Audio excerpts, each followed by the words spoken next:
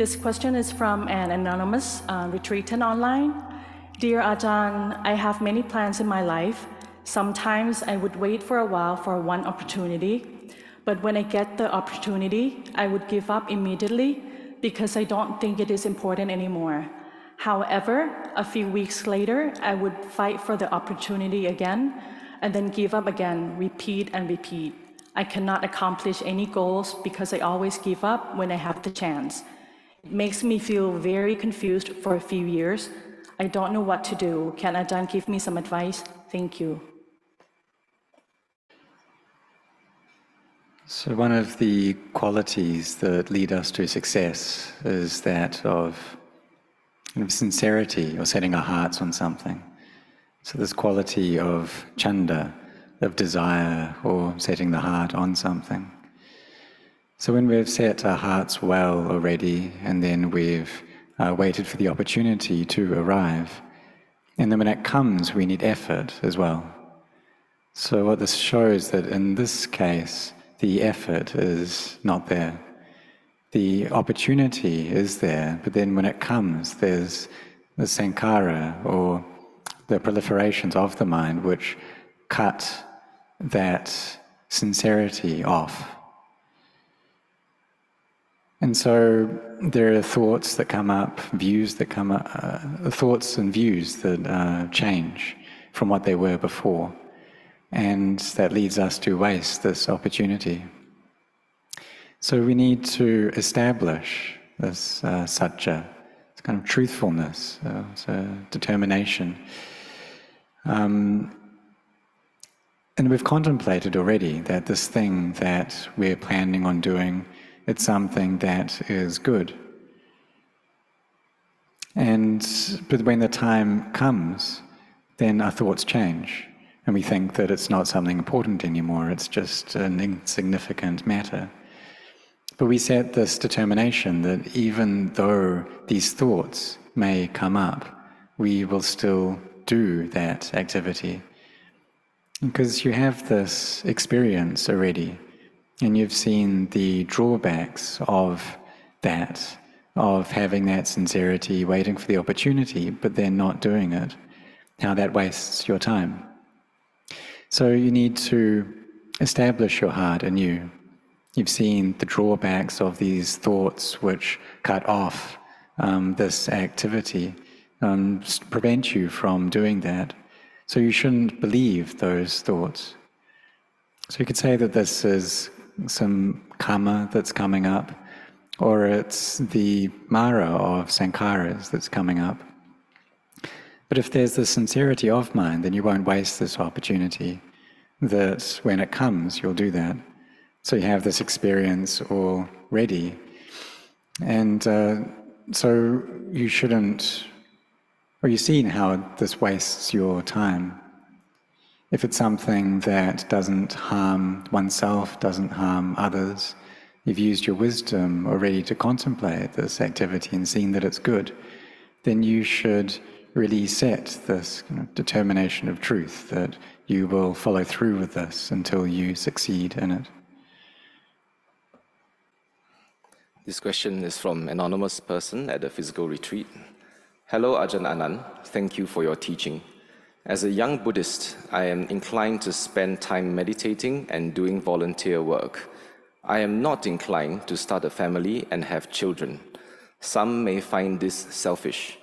Will you be able to advise on this? Thank you.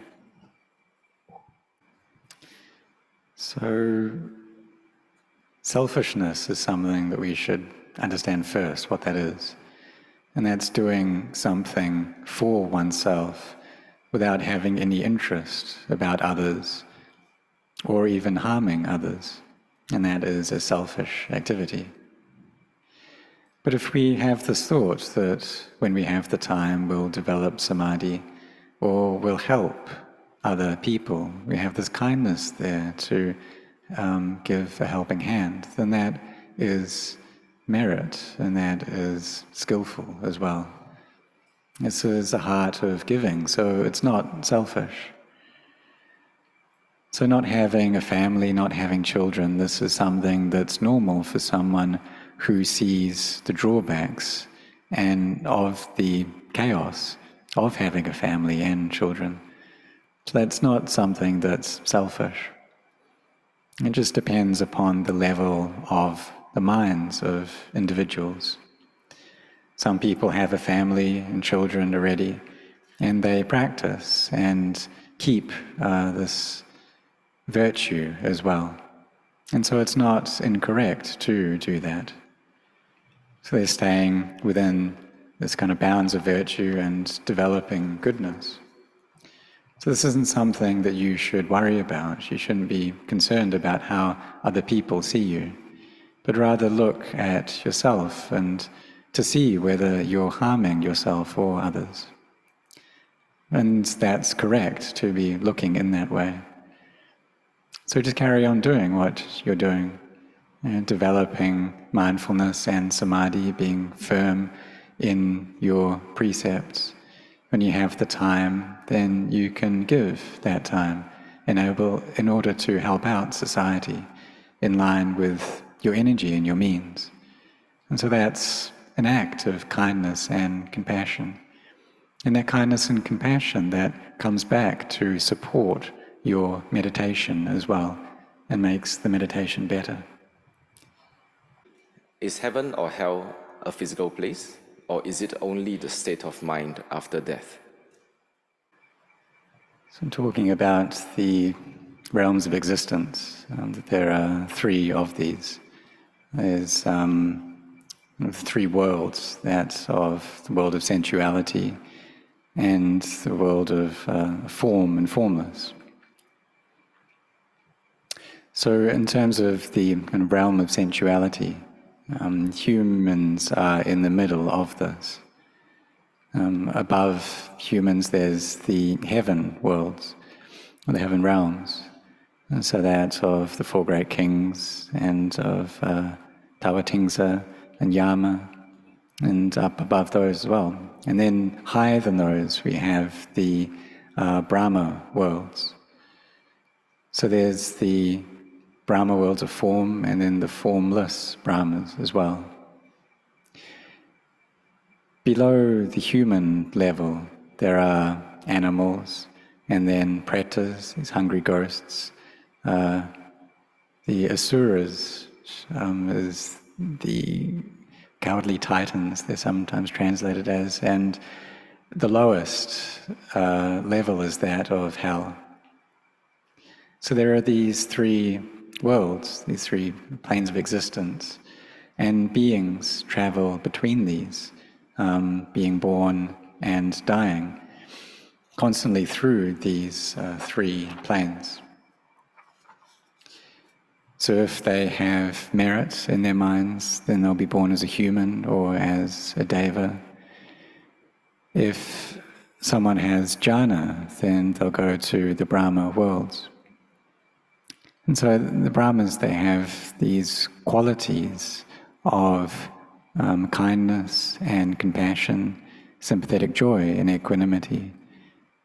So the Brahma gods, the form Brahma gods, they have four faces for these four qualities. For the formless Brahmas, that they focus just on mental qualities, and their minds are very subtle until they become empty. And the Buddha said that they are very close to Nibbana at that point.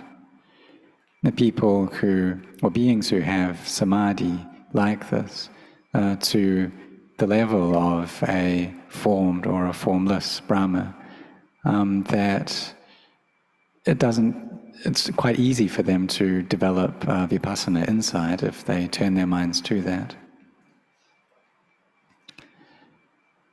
So lower than the humans, these are beings that have greed, hatred and delusion in their minds at the point of death, that their mind is in quite a gloomy and down state, and so they go to a lower plane.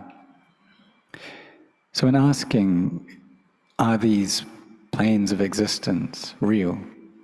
Well, they are real following the karma that we build. That when we do this karma, then we'll get born into one of these realms, following the qualities that are there within our minds. So if the qualities in the mind are not good, then we'll fall. If they are good, then we'll get born as a human, or if they're even better than that, get born as a deva, celestial being.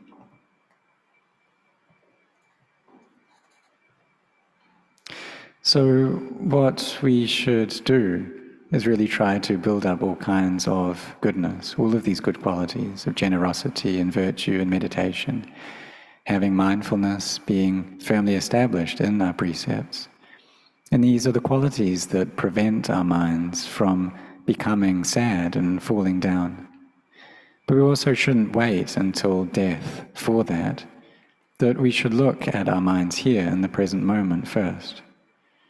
That if in the present moment the mind is in a sad state, a gloomy down state, then the mind will fall into one of these realms of deprivation. So this happens in the mind first. And if at that point the physical body dies, then the mind will go to that plane. But if the mind is in a bright and joyful state, then upon death, then the mind will go up to a higher realm. So in the Buddha's time, or just after the Buddha's time rather, there was someone who was taking some lotus flowers in order to pay homage to a stupa that contained the relics of the Buddha. But on the way, this person died and was reborn as a deva. Well, there was, during the time of the Buddha, a frog that was listening to the Buddha teach at Jetavana Monastery. And while this frog was listening to the sermon, someone looking after cows, a cowherd, came along and struck that frog with his walking stick. And so that frog died while listening to the Dhamma, and even though he didn't have an understanding of those teachings, there was still the energy of the purity of that sound. And so great joy arose within that frog's heart, and upon dying was born as a human. So beings change their worlds of existence like this. And so hell exists, heaven exists, the Brahma worlds exist, and Nibbana exists. And if we bring the mind to purity, then we see the Dhamma, and in seeing that, we see Nibbana. That we attain to the Dhamma, and the mind attains to this pure emptiness, which is Nibbana. Next question is from an anonymous person at the physical retreat. Hi, Luang Por. Thank you so much for your talk on Satta, faith, and how the mind needs to be cultivated to practice well. My question is, how would you advise if one is breathless after meditation? So establish your mindfulness anew. So take 3 deep breaths, a deep in-breath, and then breathe all the air out, and then establish your mindfulness anew. And then also there's no need to watch the breath then while sitting in meditation, because there may be it may not kind of be in line with kind of your breath now with how it's appropriate to be when sitting in meditation. So when sitting, you can watch your thoughts instead and look at how it is that your thoughts are going. If they are unskillful and wholesome thoughts, try to abandon them. If they're good, then try to cultivate them. And so don't worry about this, just establish the mindfulness in you. And there may be a bit of kind of confusion there, that you may be used to a more coarse posture. And so the breath is kind of flowing at that rate. But when sitting in meditation, there's no need, or the breath should be going slower. But there's not kind of a, the body doesn't really kind of get that. So when walking, then you have the mindfulness there with walking with the feet. And then when speaking, then you know that you're speaking. But there's no need to focus on the breath for now. And then in time, this will resolve itself and the breath will relax. You'll be able to get into a peaceful state and there won't be this confusion. The next question is from an anonymous person at a physical retreat. Hi Ajahn Anan, thanks for providing this peaceful environment for us to cultivate our minds. In the secular world, there are opportunities to earn a living by being a mindfulness teacher. How does one know one is ready to be a mindfulness teacher? So in teaching meditation, this can give rise to quite a lot of benefit. And as we teach ourselves and we teach others as well. And we're probably not doing that just to gain things, but we have this intention to spread the teachings of the perfectly self-awakened Buddha. However, we also need to have a livelihood as well. And so in teaching, and there's something that we get back from that, kind of a price that we get back for our efforts. So we may listen to these teachings and have a clear understanding of them on that level. And so there's this memory of what we've heard.